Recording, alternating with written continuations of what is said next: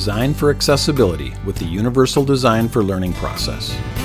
Discover how to create a more accessible virtual learning environment by making your content ADA compliant and designing with Universal Design for Learning (UDL) process. When designing a virtual learning environment, keep a growth mindset and do your best. Everyone understands that you're working hard to support students and families while teaching virtually. Everything you have posted at this moment may not be compliant with the Americans with Disabilities Act, ADA, or designed with the Universal Design for Learning, UDL, process. Take one step at a time. As you continue to grow in your digital teaching and learning knowledge and plan for the fall, you can actively make progress and start to create and design with accessibility in mind. Below are some great strategies and starting points for designing content that is ADA compliant and uses the UDL process. ADA compliance, the Americans with Disabilities Act. It's required that educators provide accessible content for students with disabilities. When students are engaged in virtual learning, you still need to make accessible content for students and families. So what does this mean? Students may use software that changes content into large print, braille, speech, symbols, or simpler language, and the resources posted virtually need to be able to work with this assistive technology. In addition, many students who may not have an identified disability might still need sufficient contrast of colors, enlarged text, access to simple text or closed captions, and may have additional needs. For example, 8% of males have red-green color blindness, and many of them don't even know it. Teachers need to be designing with accessibility in mind and also make students aware of accessibility tools and features, like the tools described in the Empowering Students with Accessibility Tools article. Top 7 ADA guidelines to know. Number 1, use alt text for all images and graphics. Number 2, add captions to videos and edit the captions to make sure they are accurate. You can easily add captions to videos in YouTube.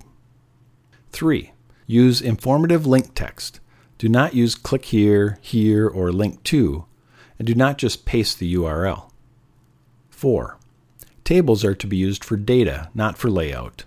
Tables need both a header row and a caption. Number 5. Fonts need to be easy to read. It's best to use the default fonts and styles. Make sure the text is not too small, and don't use color, bold, or underline as the only ways to convey content. Number 6. Use high color contrast. Don't add backgrounds and change font colors. Try to avoid animation and flashing elements. And number 7. Use accessibility checkers if they are available. Top 5 ADA habits to practice. Once again, remember to take it one step at a time and start developing the following good habits when creating virtual content. Number 1. Add a title to documents. Number 2. Use heading styles to organize content and provide an outline. Number 3. Add alt text to images and graphics. Number 4. Use columns or lists to format, not tables. 5. Make sure that the text you display for a hyperlink is logical. Universal Design for Learning, or UDL. Universal Design for Learning can be used to create content and materials that work for all learners.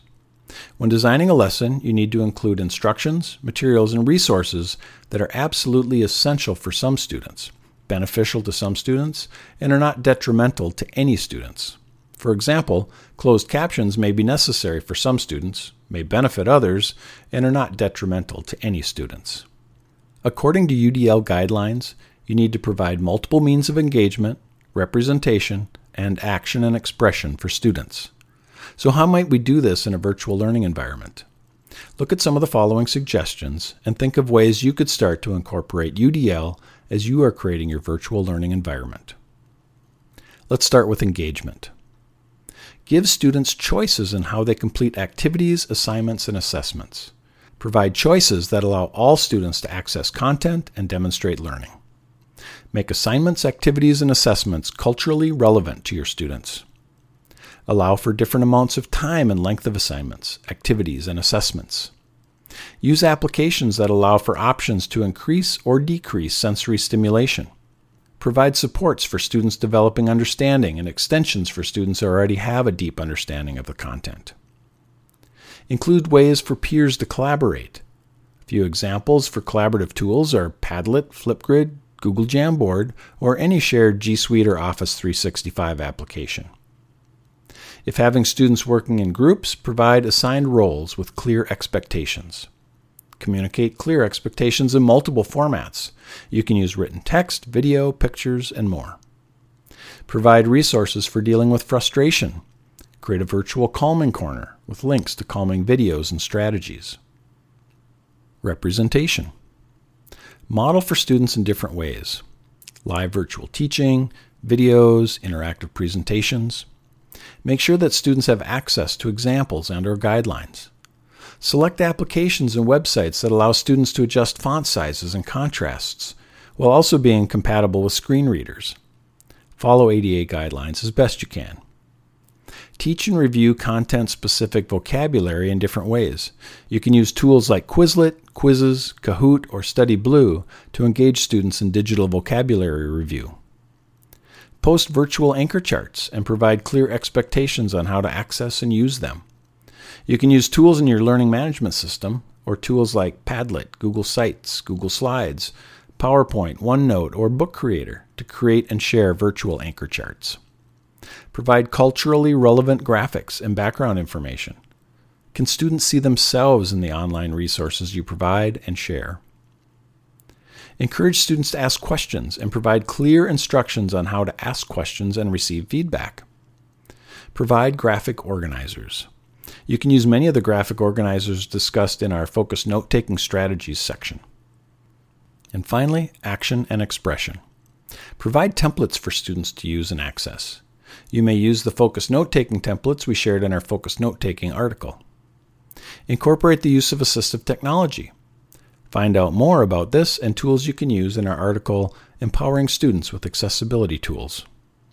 Provide sentence stems when you can. If possible, provide physical manipulatives, or suggest the use of physical manipulatives that students may have access to at home. You can also provide virtual manipulatives, like the ones from the Toy Theater Visual Manipulatives website. Have students set short-term and long-term goals and create time for students to check in with you or other students about their goals. Record and communicate student progress. Create planned checkpoints during the day, week, or month. Provide exemplars of projects, assessments, and assignments. Communicate very clear instructions on how students are expected to engage in their virtual learning environment. How do they ask for help? How should they collaborate with others? And how do they contact the teacher?